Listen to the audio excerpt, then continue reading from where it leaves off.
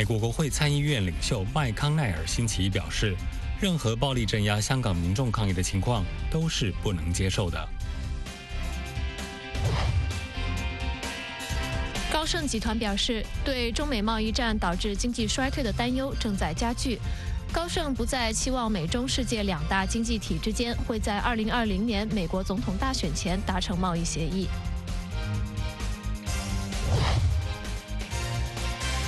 美国总统特朗普的国家安全顾问博尔顿访问英国，敦促约翰逊政府对华为采取强硬立场。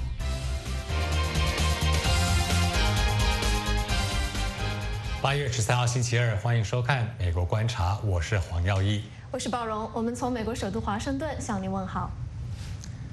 我们知道呢，香港反送中抗议活动在8月11号继续在全港多地遍地开花，以快闪游击的方式展开。香港警方镇压的力度也同时明显的增强。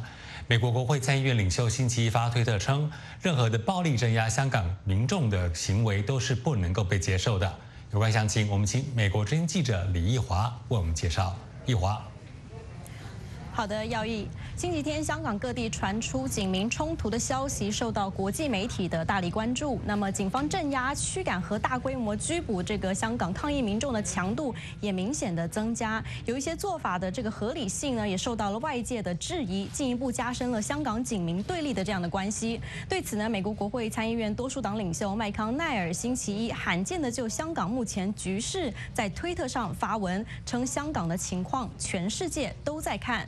那么，麦康奈尔在他的推特当中是特别提到了，正当北京试图侵蚀香港的自治和自由时，香港人民勇敢地对抗中国共产党，任何暴力镇压的情况都是不能够被接受的。那么麦康奈尔还在他的推特上提到了他之前在参议院院会发言时所说的，香港的情况全世界都在看。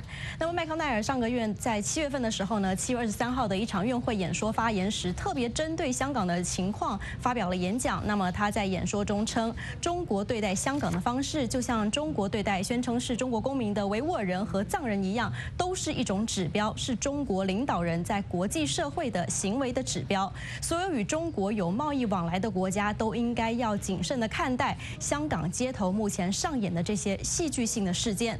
那么除此之外呢，众议院外交委员会亚太小组主席约霍众议员星期一也在他的推特上针对香港的情况发文称，香港抗议的持续进行，包括星期天导致香港国际机场关闭，都显示了香港不断高涨的这个不满情绪，不单纯只是来自于引渡法所造成的这个结果，而是来自于对习近平和中国共产党持续侵蚀香港自由的结果。除此之外，美国国务院发言人奥特加斯上个星期在推特上也再次批评中国媒体不尊重美国外交官的做法。奥特加斯星期五在他的推特上特别的发文称，中国官方媒体对美国驻香港外交官的有关报道已经从不负责任到危险的地步，那么这也必须立即的停止。那么中国政府清楚的了解，这些正式的美国领事人员只是在做他们的工作，如同来自其他国家的外交人员一样。那么这个奥特加斯也在他的推特上连续的发文称说，这个中国有违反承诺的长期记录，根据中国也有加入的这个维也纳公约，中国有义务以应该有的这个尊重对待美国的外交官和领事官员，并且采取一切适当的措施，防止美国外交官和这个领事人员的人身自由和尊严受到任何的攻击。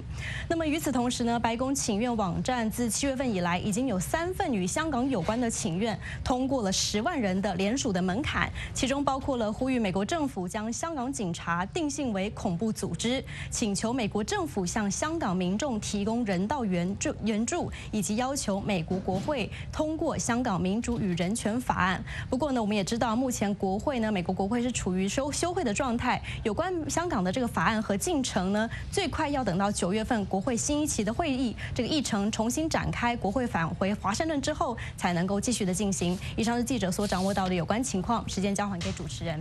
好的，谢谢易华。我们继续关注香港的局势。我们知道呢，当地时间周一的中午呢，有数万名的抗议者聚集到香港的国际机场，而当天的航班起降受到了比较大的影响。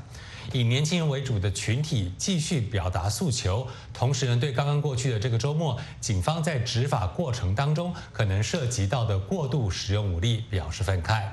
有人在集会中打出了美国国旗，但是与中国惯有的指责不同，这种做法并不代表来自美国的干预。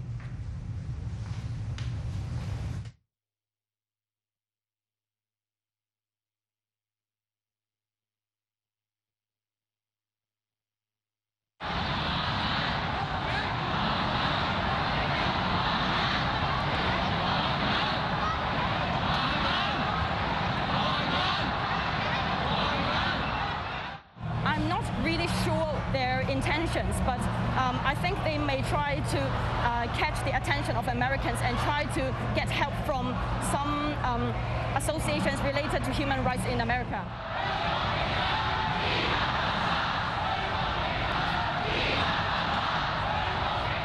We love to have the Americans for helping them because now our government are not doing anything for us. For example, they let the police having brutal force on all our citizens, from all innocent people.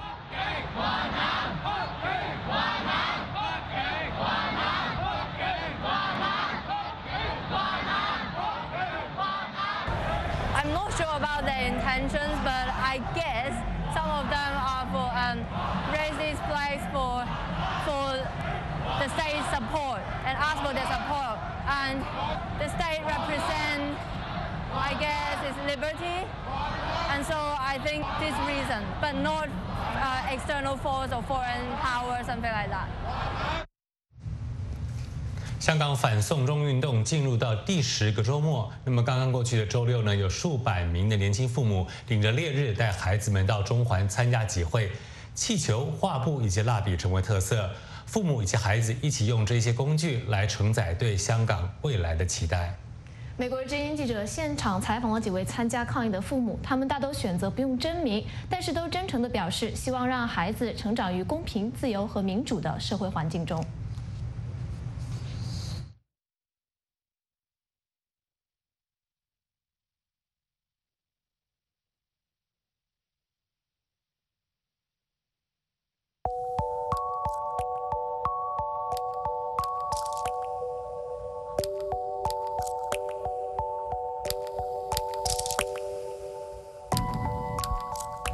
我想我個孩子知道香港政府係唔啱嘅，因為我要話俾孩子聽，如果政府係有嘢做錯嘅話，我哋應該要行出嚟出聲，我哋要話俾政府聽，我哋要爭取返我哋嘅自由民主，同埋我想呢個香港將來我嘅孩子一樣有個同等嘅民主同埋自由嘅環境去成長。香港人加油！香港人加油！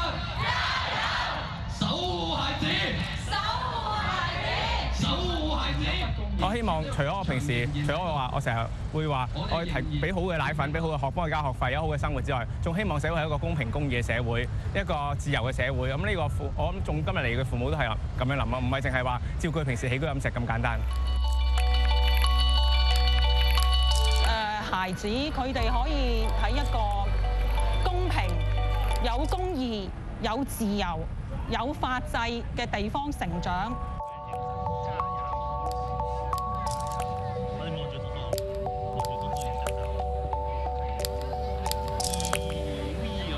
孩子喺今日睇到嘅就係我哋香港人嘅精神。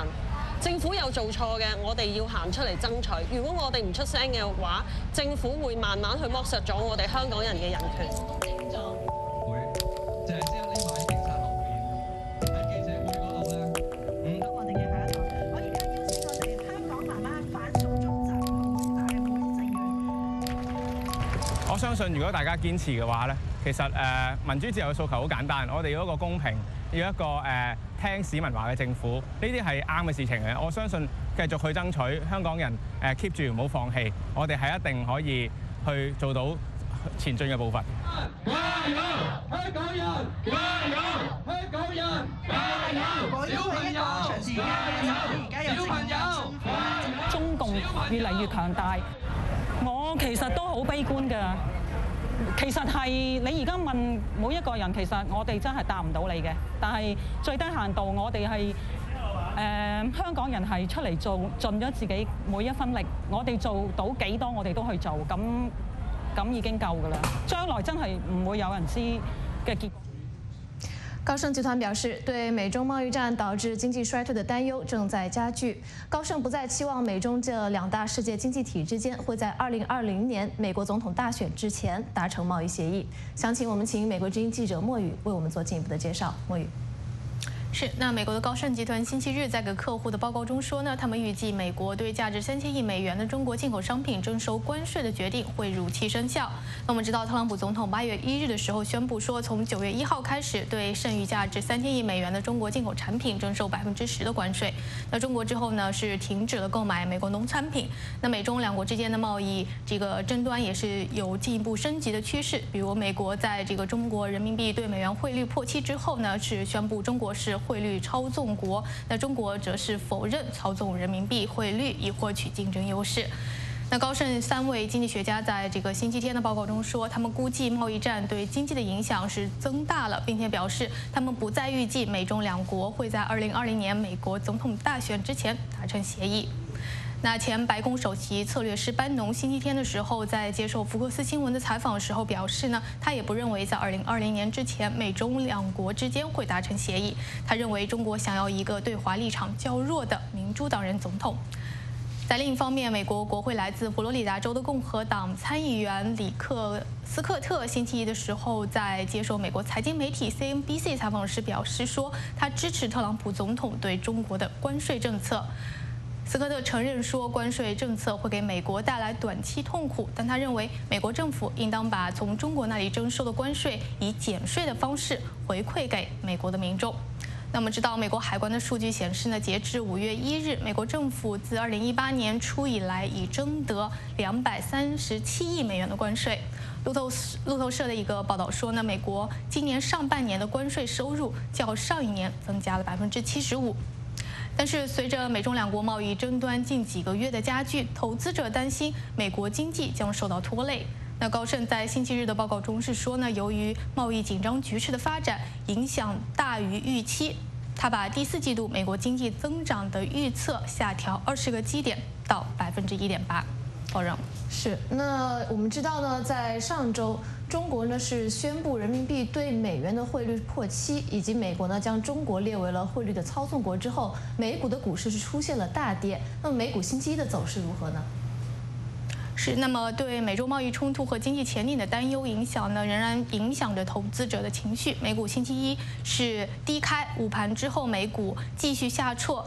道琼斯指数的跌幅一度是近450点，失守26000点。收盘的时候略微回升，但是仍未站上26000点。标普500和纳斯达克收盘的时候跌幅都在1.2%左右。那将受到新一轮美中关税影响的这个公司的股票跌幅是比较大，比如欧迪办公等零售商。那有贸易风向标之称的波音和卡特皮勒公司的股票的跌幅呢，也分别超过1%和2%。不过，一些财经分析人士说，香港局势也是拖累美股走低的一个因素。美国财经新闻 CNBC 知名主持人、前对冲基金经理吉姆·克莱姆星期一的时候说，他认为香港问题比贸易谈判更值得令人关注与担忧。那他说，如果有什么会令全球陷入衰退的话，那就是亚洲主要的这个金融中心香港被关闭了。那香港自6月以来的抗议活动，现在来看是未有缓和的迹象。星期一的时候，数千名抗议者聚集机场，香港机场也是发布紧急机场关闭通知，数百航班被取消。那克拉姆说，如果中国政府派军队镇压抗议的话，那将对全球市场造成冲击。他预期这是会发生的。包容。好的，我们感谢记者莫宇发来的报道。美国总统特朗普说，朝鲜领导人金正恩对于试射短程的导弹略表歉意，并且誓言正在进行的美韩军事演习一结束就会停止导弹的发射。特朗普说，金正恩是在一封私人信函当中表示歉意的。金正恩还表示，美韩军演一结束就会想要会面，并且开始谈判。特朗普在推文中说，这是一封很长的信，大部分内容都是抱怨可笑而又昂贵的演习。美国与韩国星期一开始演习，计划8月20日结束。特朗普没有透露会晤可能出现的时间或者是地点。特朗普还说：“我期待在不太遥远的将来见到金正恩，一个无核的朝鲜将会发展成为世界上最成功的国家之一。”特朗普发推文的几个小时前，朝鲜再次从东海岸向海洋中发射了弹道导弹，这是朝鲜2个星期中第5次发射弹道导弹，也是今年5月份以来的第7次发射。特朗普表示，他并不为此担心，因为这些都是短程导弹。特朗普政府星期一宣布了新的移民政策。那从10月15号开始呢，特朗普政府将会缩紧合法移民的资格以及条件，未来申请绿卡以及转公民的难度也将提高，而申请赴美签证的难度也会提高。美国移民局的代理局长库西内里星期一上午10点在白宫说，这项规定呢将要求想要移民美国的人必须要能够依靠自己，要能够有足以工作的英语程度。如果呢是亲属移民，则在美国的亲属必须要收入在贫穷线的125%以上。那如果呢是已经在美国境内的绿卡或是公民申请者，但是曾经使用过美国的社会福利，如医疗补贴、住房补贴等等，那么这些人呢，他们就会被拒绝。移民局也将审查申请人任何形式美国签证的人，如果认为未来有可能申请社会福利，就会被拒绝入境。如果是绿卡或者是公民的申请人，那他们的申请会被拒绝。白宫发出的声明说，大量的非公民以及他们的亲属占我们慷慨的公共福利制度的便宜，这些有限的资源本来可以给予脆弱的美国人，造成了美国纳税人的负担。特朗普总统还在声明中说，这是为了保障美国公民的福利。另外呢，又有一堆国际的奢侈品的名牌的店家在中国的代言人宣布跟店家断绝关系。他们说呢，他们的产品把香港以及台湾列为国家，伤害了中国人民的感情。与此同时，一些国际品牌在中国媒体上发表道歉声明，称尊重一个中国原则。详细情况呢，我们请记者魏之来介绍。魏之。好的，那这次涉及的品牌包括蔻驰、纪梵希和范思哲。这些品牌被指售卖的衣服上将香港、台湾或者是澳门列为了国家，而蔻驰官网上也将香港、澳门和台湾列为独立国家。那么星期一，蔻驰在中国的代言人刘雯是发表了声明道歉，并坚称热爱祖国，维护中国的主权。纪梵希的美妆代言人易烊千玺和范思哲的中国代言人杨幂也是分别在官方微博上面发表声明，表示坚持一个中国的原则，与所代言的品牌划清了界限。那这些西方品牌在中国媒体上是发表了道歉声明，表示要改正错误，尊重一个中国的原则，尊重中国主权和领土完整。那近年来呢，这个北京当局是在所谓的国家主权和领土完整问题上是越来越咄咄逼人。不仅官方正面要求外国的企业、政府遵循一中原则，还发动或者是鼓励官方掌握的网络水军，在所谓的名号问题上对外国的奢侈品品牌进行攻击和抵制。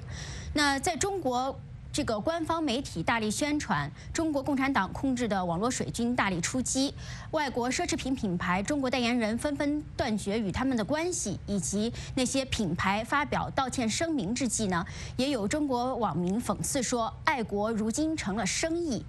还有网民指出，港澳台一向是被单独列为国家地区，连中国国内的一些官方标注都是如此。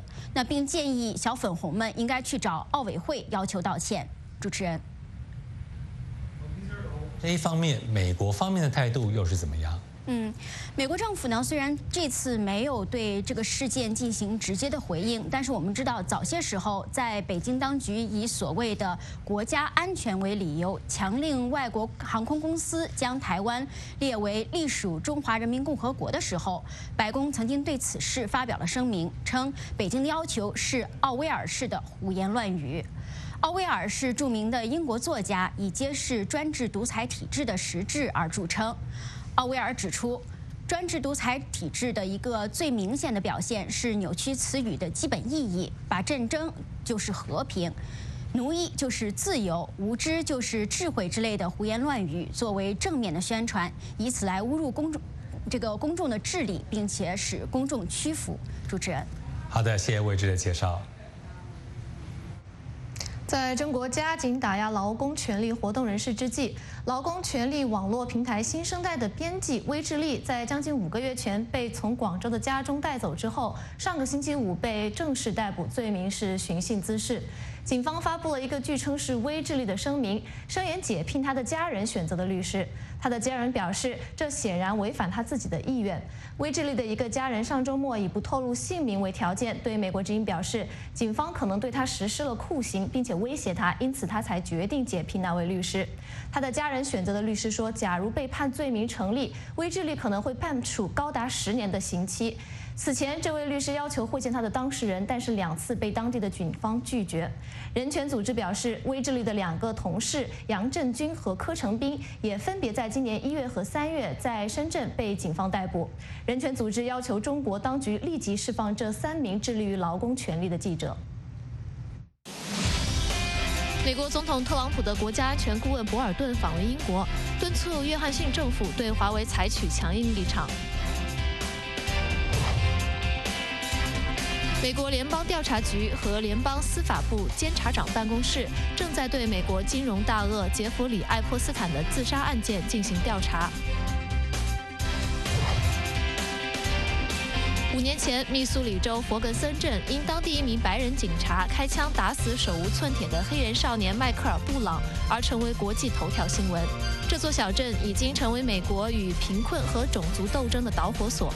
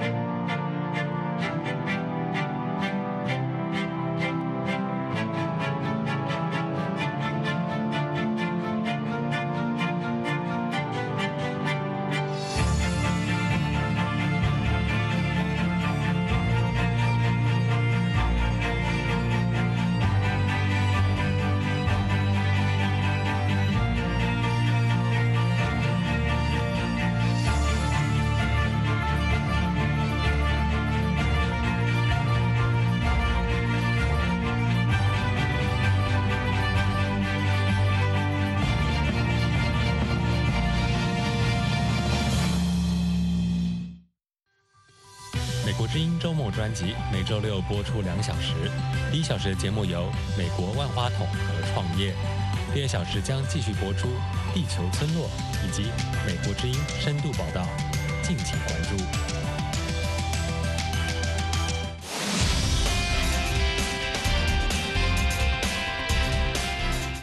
美国国会参议院领袖麦康奈尔星期一表示，任何暴力镇压香港民众抗议的情况都是不能接受的。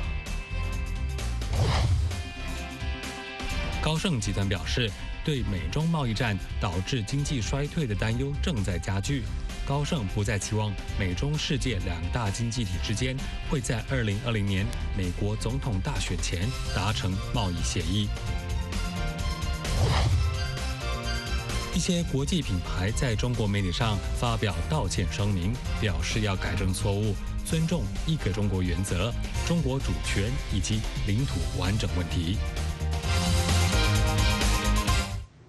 美国总统特朗普的国家安全顾问博尔顿目前在伦敦访问，这是英国新首相约翰逊政府上台后，白宫国安首脑首次访英。博尔顿此次访英的目的为何？英国脱欧后，美英2国是否会展开新的合作关系？我们现在就连线美国之音驻伦敦特约记者江静玲。静玲，包容是。那么，美国总统特朗普的国家安全顾问博尔顿目前是在伦敦访问。博尔顿为什么会在这个时候到英国呢？他此行的主要目的是什么？是的，博尔顿他是在周日抵达伦敦的，那么将在英国进行2天的访问。我们的了解是7国的这个集团峰会，就是 G7 将在本月底呢将在这个法国召开。那么英国的新首相约翰逊原本希望可以和美国的总统特朗普在这个 G7 本月底召开之前先晤面但是呢双方排不出时间来，因此特朗普派了博尔顿来至于博尔顿来的这个目的除了要讨论英国脱欧的问题之外呢，在伊朗和中国电讯公司华为的2项议题上美方也非常的想了解，就是这个威尔逊政府是否跟前英国政府有不同的政策。那么一般相信呢，立场这个鹰派的博尔顿他来呢其实就是要敦促英国对伊朗和华为采取更强硬的立场。在伊朗问题上已经退出伊朗核协议的美国，希望在这个月已经加入美国执行波湾海上安全任务，但是仍然支持欧盟维持伊朗核协议的英国，可以转向美国，跟美国一样宣布这个核协议无效。而在华为的问题上呢，博尔顿则是希望尚没有对华为5G 网络做出最后决定的英国，可以听取美国有关华为实际上是威胁国家安全的一个评估，来全面封锁华为，而不是像英国的前政府特蕾莎梅政府一样，倾向在这个非核心的部分使用华为。因为呢，博尔顿他再三的强调，这个核心和非核心的界定不明显，而美国只接受零风险水平。主持人。是，那么我们知道呢，这个英国的首相约翰逊之前是坚称将在10月底脱离欧盟，特朗普总统呢则是支持英国脱欧。那么两国关系在英国脱欧之后会不会有什么变化呢？英美2国的元首今天是通了电话，那么白宫发言人是这么表示，他说2人是就这个包括贸易和全球安全在内的广泛议题进行了讨论。特朗普总统对英国在应对全球挑战的坚定伙伴关系上表示感谢，而英国首相府呢则表示2位元首是通了电话，那么讨论的是全球经济和贸易的一个议题。约翰逊呢并告诉了特朗普总统英国脱欧的最新情况。而博尔顿呢在英国伦敦这里呢，则是跟英国的新政府内阁的官员频频的密集的会面，那么开会，而表示呢，他提出了一个很有意思的东西，他就说特朗普总统希望见到英国成功的脱离欧盟，那么华府呢届时将以这个英美的自贸协议来力挺成功脱欧之后的英国。毫无疑问，随着英国脱离欧盟截止的时间，也就是在今年的10月31日逼近，2战后最剧烈的一个地缘政治变化也将随之出现。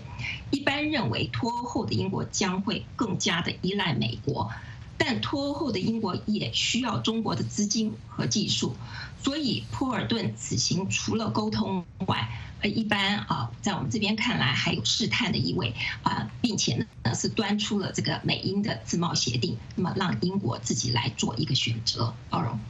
是，那么我们最后看一下香港方面的议题。最后是对于香港的局势，英国政府是不是有新的表态？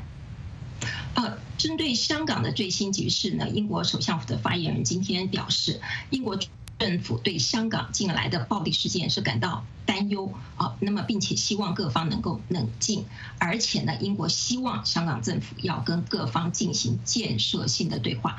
而在国会这方面呢，则是呼应英国的外交大臣拉布要求香港特区政府对香港最近的抗议事件要进行独立调查。包容。好的，我们感谢静玲带来的报道。国会共和民主2党的议员呢，共同反对白宫削减外援的计划。他们担心此举可能会严重影响国际健康、缉毒、维和以及开发的援助。众议院的外交事务委员会以及参议院的外交事务委员会的成员8月9号致函美国行政管理以及预算局，对预算局指示国务院以及美国国际开发署冻结大约40亿美元的经费表示严重的关切。批评人士说，经费的冻结可能是削减外援的第一步。信函要求美国行政管理以及预算局停止这项要求，并且威胁说，如果政府删减外援的经费，国会将会做出反应。信函同时指出，宪法规定国会负责海外援助的拨款。国会认为，外援对于美国的国际领导地位以及安全至关重要。特朗普政府多次试图减少美国政府的海外援助。今年的4月，特朗普政府试图删减外援以及外交预算23%，但是并没有成功。美国联邦调查局和联邦司法部监察长办公室正在对美国金融大鳄杰弗里·艾珀斯坦的自杀案件进行调查。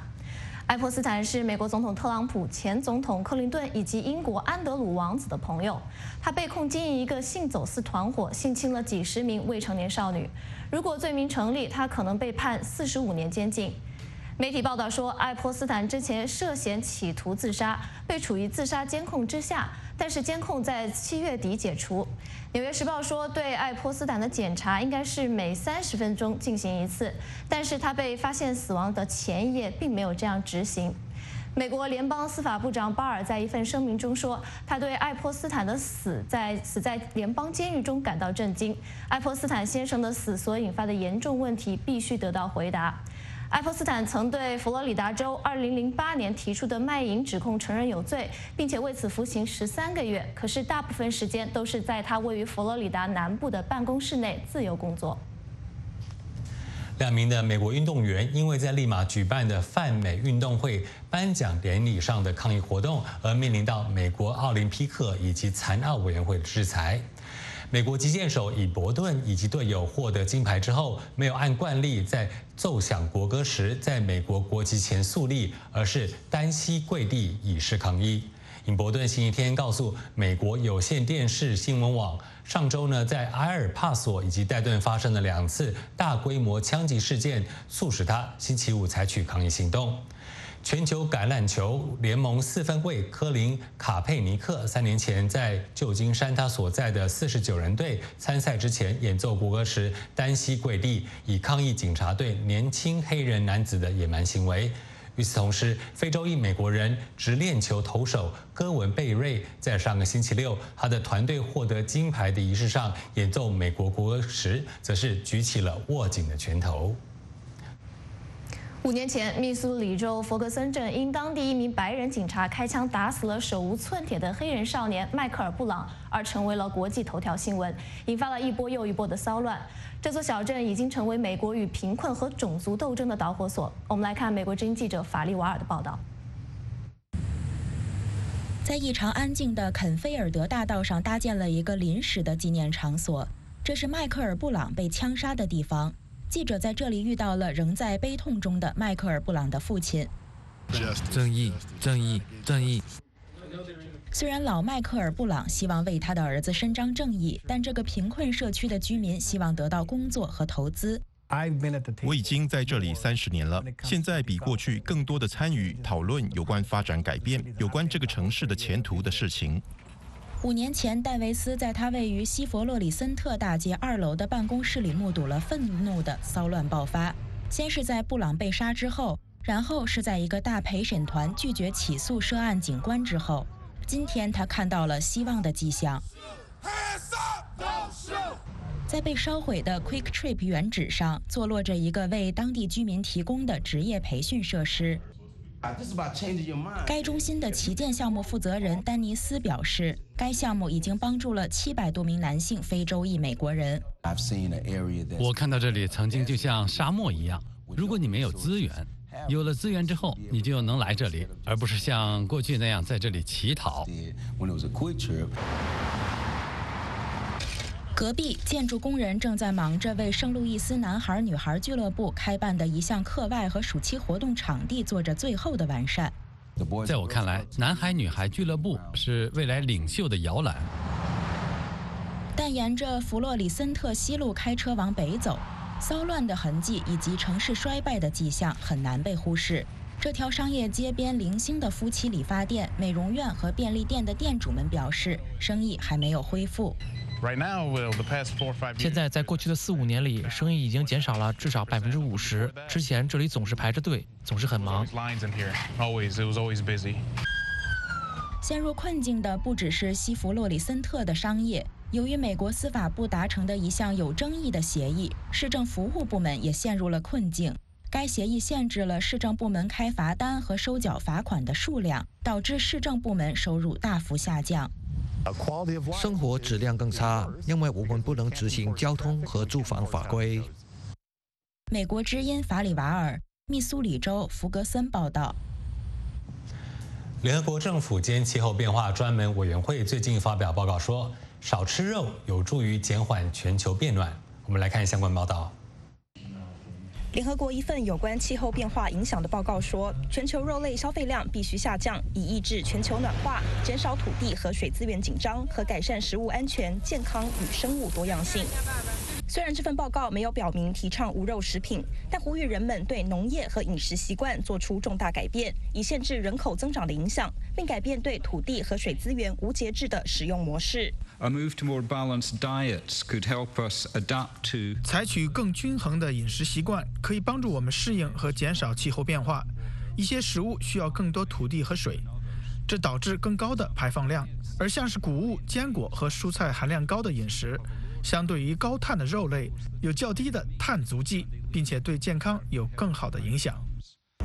联合国政府间气候变化专门委员会说，选择植物类食物和可持续的动物原食品，到了2050年能释出数百万平方公里的土地，每年还能减少0.7到8亿吨的二氧化碳当量。政府间气候变化专门委员会这星期在瑞士日内瓦召开会议，确立了一份有助于指导各国政府的报告，在今年于智利举行的会议上讨论如何实施2015年的巴黎协定。该委员会表示，土地既是二氧化碳的来源，也能吸收二氧化碳。二氧化碳是导致全球暖化的主要温室气体，而更好的土地管理有助于应对气候变化。Climate change creates additional stresses on land. 气候变化给土地带来额外的压力，加剧了生存环境、生态系统、物种和生物多样性的现有风险。促进可持续土地管理的短期行动，有助于减少生物多样性的丧失，同时可以恢复自然生态系统和其储存碳的能力。但这不是唯一的解决方案。减少所有来源的排放量，对迅速遏制全球暖化至关重要。自前工业时代以来，陆地气温上升了1.53摄氏度，是全球平均气温摄氏0.87度的2倍，造成更多热浪、干旱和大雨，以及土地退化和沙漠化。这份报告说，人为使用直接影响了全球70%以上的无冰地表，而农业占淡水利用的70%。2007年到2016年期间，农业、林业和其他土地使用活动占人为温室气体排放总量的23%，而加上食品系统生产前后的活动之后，上升到37%。去年，政府间气候变化专门委员会的一份特别报告警告说，应保持地球温度上升1.5度，而不是巴黎协议规定的2度目标，要求全球社会迅速做出改变。该委员会警告说，全球食物链将受到更多干扰，因为气候变化导致极端天气变得更加频繁，且应考量食物对环境构成的成本。预计到2050年，谷物价格将增加7.6%，这意味着食品价格上涨和饥饿的风险增加。全球估计有8.21亿人营养不良，而消费习惯的改变已经导致约20亿成年人超重或肥胖。森林可以吸收大气中的热量捕获气体，而沙漠化及森林砍伐将因为植皮缺乏和土壤侵蚀使暖化更严重。减少排放的措施，例如生产生物燃料、由生物质制成生物炭以及种树，将帮助土地的转化。这份报告说，减少森林砍伐和森林退化将能够减少0.4到5.8亿吨二氧化碳当量。美国之音新闻报道。以上是美国之音记者的电视报道。联合国政府间气候变化专门委员会的报道说，少吃肉有助于减缓全球变暖。国际特赦组织、日本、乌拉圭等国家都因美国的枪支暴力而对前往美国旅行发出警告，这引发了唐纳德·特朗普总统的回应。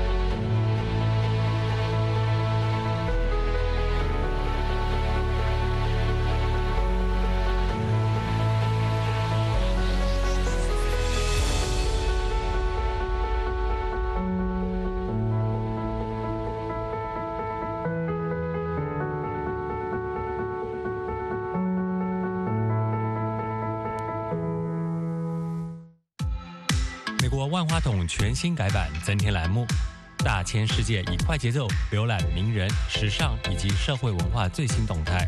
海洋人生带您走访大城小镇，让各行各业的人演绎自己的精彩故事。敬请关注每周六晚上9点播出的《美国万花筒》。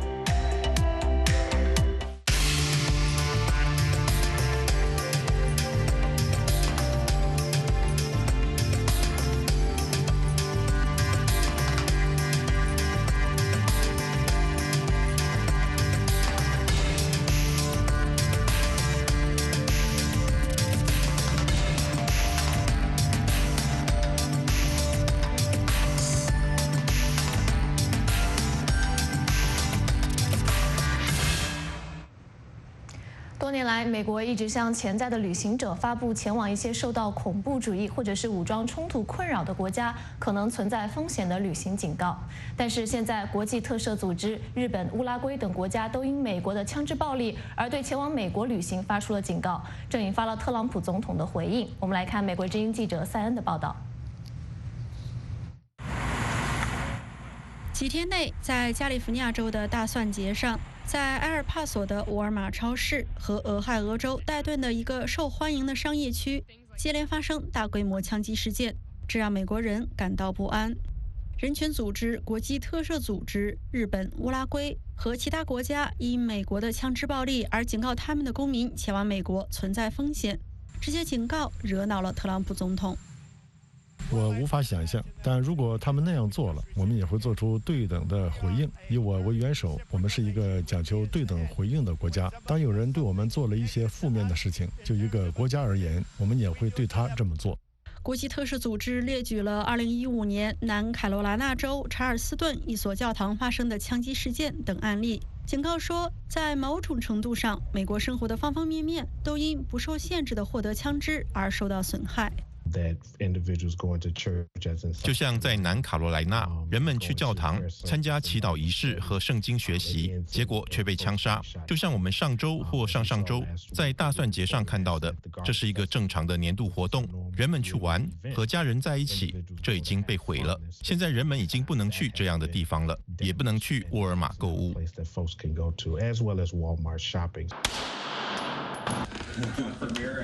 其他专家援引美国宪法第2修正案称，美国在保障携带枪支的权利方面是很独特的。有时候国际社会很难理解，由于美国宪法第2修正案和我们长期以来的公民拥有枪支的历史，有关枪支问题的讨论在美国有多么不同。但越来越多的美国人呼吁他们的政治领导人保护他们免受枪支暴力。美国每年有近4万人死于枪支，其中大多数是自杀。美国之音记者塞恩，国务院报道。发生在2018年的马乔利斯通曼道格拉斯高中大规模的枪击案震惊全美。2018年2月14号情人节，位于佛罗里达州帕克兰的马乔利斯通曼道格拉斯高中，学生们满怀期待地来到学校上学。但是就在这一天，一名19岁的枪手开枪杀死了17名学生以及教职员工，另外还有17个人受伤。其中一位遇难者是14岁的艾丽莎·阿尔哈德福。在他遇难后，他的母亲罗莉先是在宗教信仰中寻求安慰，后来转向了参政。为了纪念艾丽莎，他推动筹建县教育委员会，并且在委员会中获得了席位。他化悲痛为力量，坚持站在促进改变发生的斗争前线。我们来看美国之音制作的系列报道。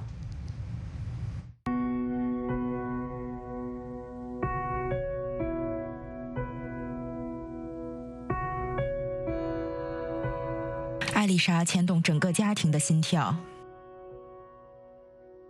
她对生活充满热情和勇气，让我们应接不暇。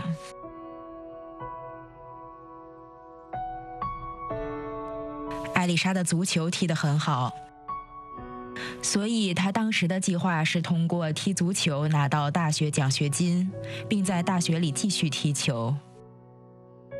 事实上，2月13日他遇难前的那一天，他踢了人生中最后一场球赛，表现突出。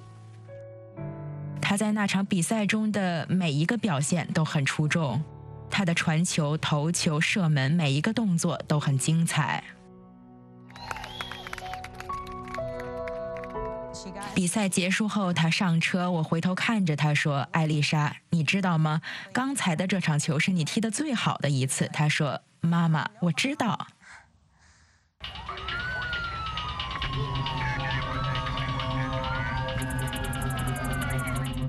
接下来我收到短信说，马斯道高中发生枪击案，学生们正朝西湖中学跑去。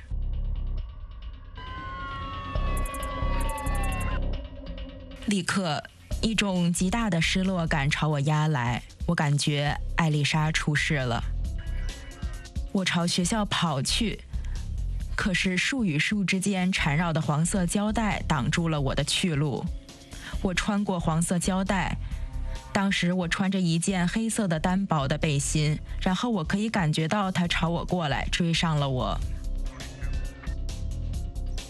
万豪指挥中心是指定地点，我可以在这里听到关于艾丽莎的消息。我们去了指挥中心，我是第一个到达那里的家长，一切都还没有准备好，因为我总是比所有发生的事情超前一步，因为艾丽莎前一秒就和我在一起。艾丽莎急切地告诉我她受伤了，她需要帮助。我当时的反应就是我需要找到艾丽莎，我要找到她。终于我们被叫进屋子，我丈夫和我们一起进屋，和联调局的人坐在一起。他们告诉我们，他们认为艾丽莎已经遇难。作为母亲，这简直是不可接受的。你不能就这样告诉我说你认为如何如何。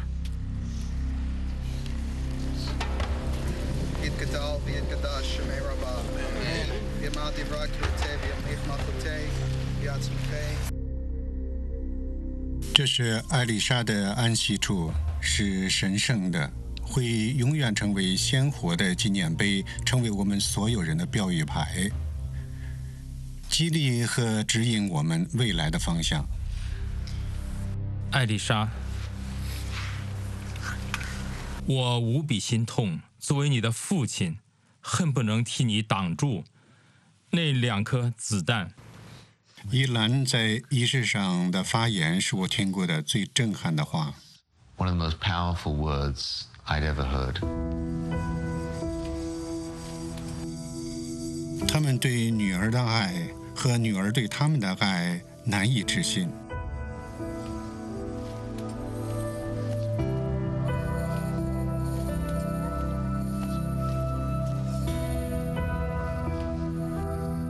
在仪式上放飞蝴蝶的主意如此击中人心，告诉我们艾丽莎仍旧和我们在一起，只是换了一种方式，换了一种状态。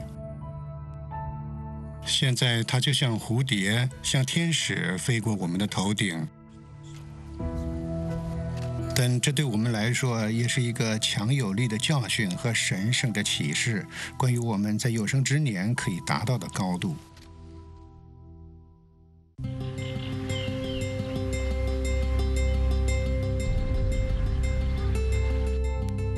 早晨，我早早起床，开车来到距离我家不到1分钟车程的大沼泽地。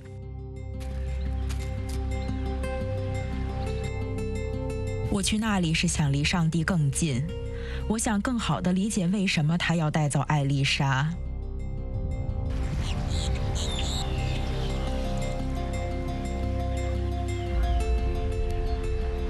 我坐下，望着天，问上帝，为什么是艾丽莎？你为什么要带她走？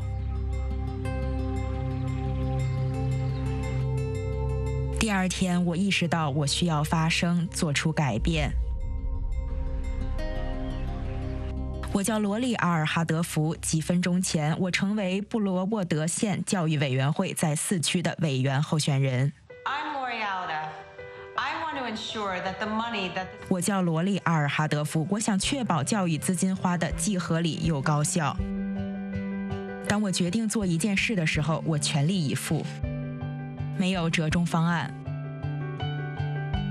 我要参选，我就奔着胜利的目标打出一个本垒。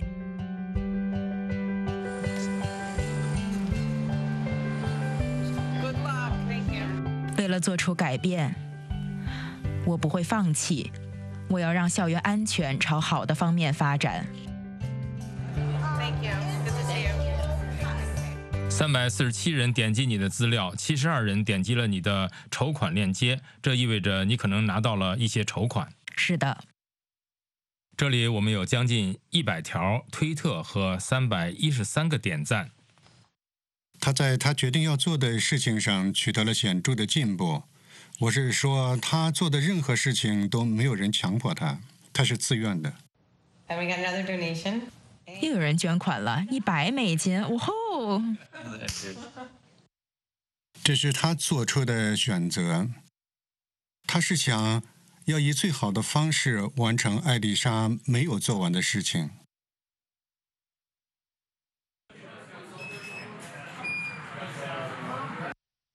每个学校都应该有一个安全专家做出的通盘计划。每个学校的计划都不同。我们正在查看不同的防弹玻璃，用来安在学校的门上。如果当初用了防弹玻璃，艾丽莎现在就还活着。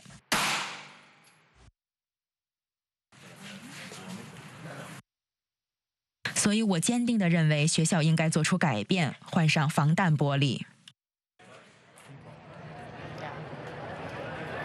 我不会停止发声。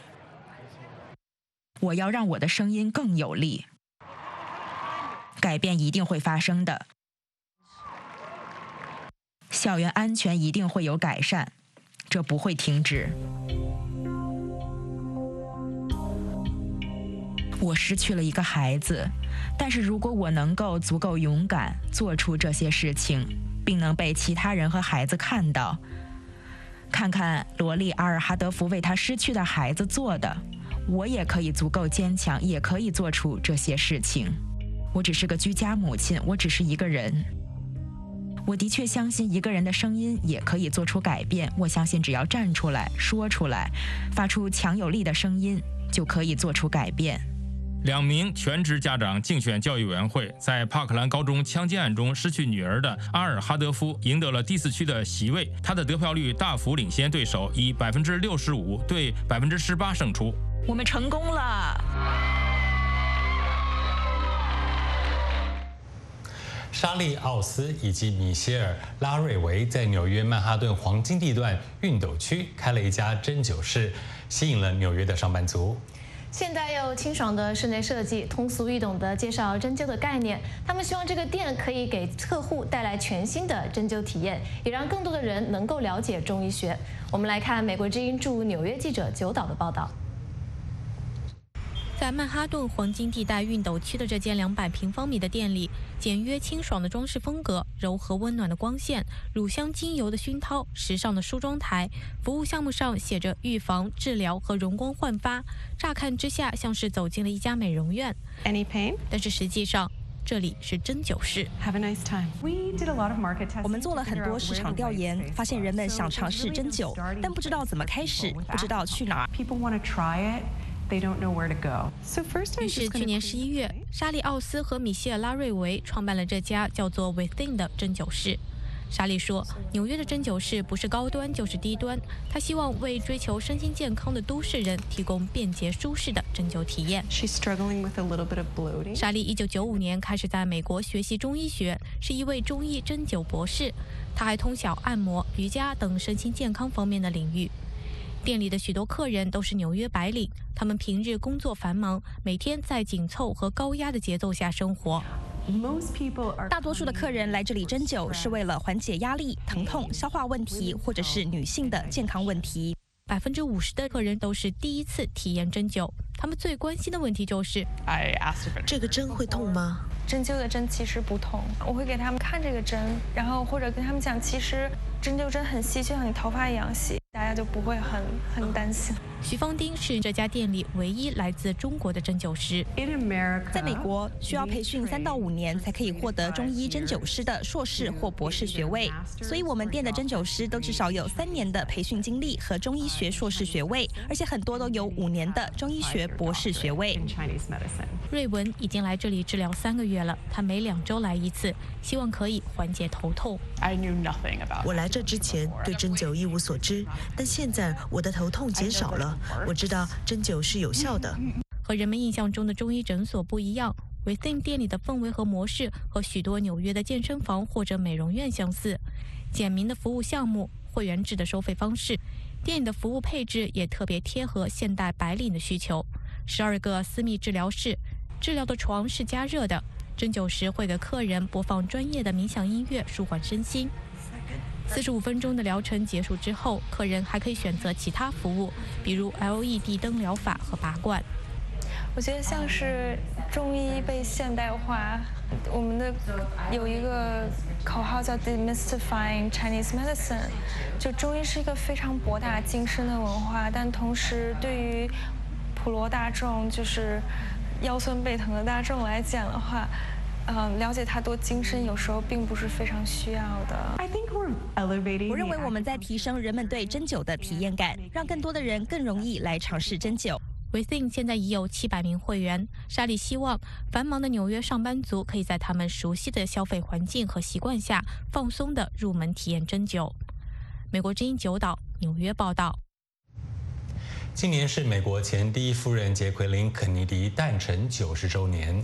美国之音记者莫斯卡科夫最近参观了他半个多世纪前第一次见到约翰·肯尼迪的房子。在这个位于华盛顿特区的房子里，历史被创造了。1952年，在这个名叫乔治城的社区里，未来的总统约翰·肯尼迪在一次聚会上第一次见到杰奎琳·布维尔。肯尼迪是一位崭露头角的国会议员，布维尔则是一位有抱负的记者，剩下的都被载入了历史。这栋建于1895年的房子是那段历史的重要组成部分。去年，这栋房子挂牌出售，华盛顿商人斯科特·斯图尔特买下了它，把它变成了肯尼迪博物馆。他的理想和我的理想是一致的。他当时给这个国家带来的乐观和设定的目标，虽然无法完成，这令很多美国人心碎，但同时也令人钦佩和尊重。Left everybody with a sense of wonderment and sense of what could have been. 斯科特·斯图尔特和约翰·肯尼迪一样，都是生长在波士顿。他对这栋房子一见钟情，立即买了下来。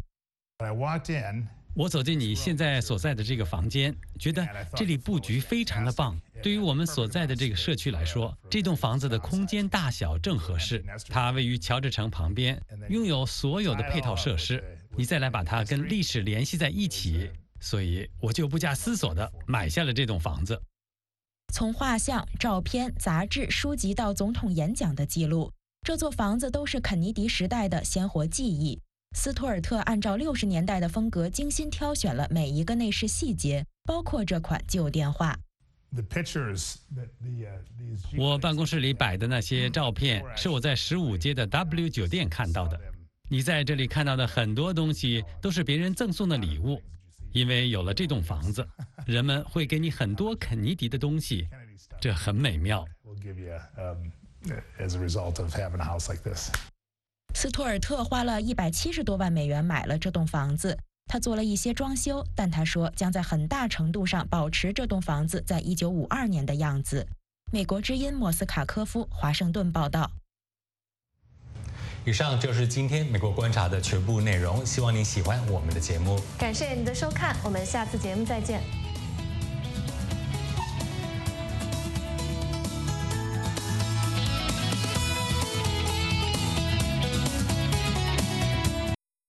这是美国之音的中文广播。1小时的节目内容是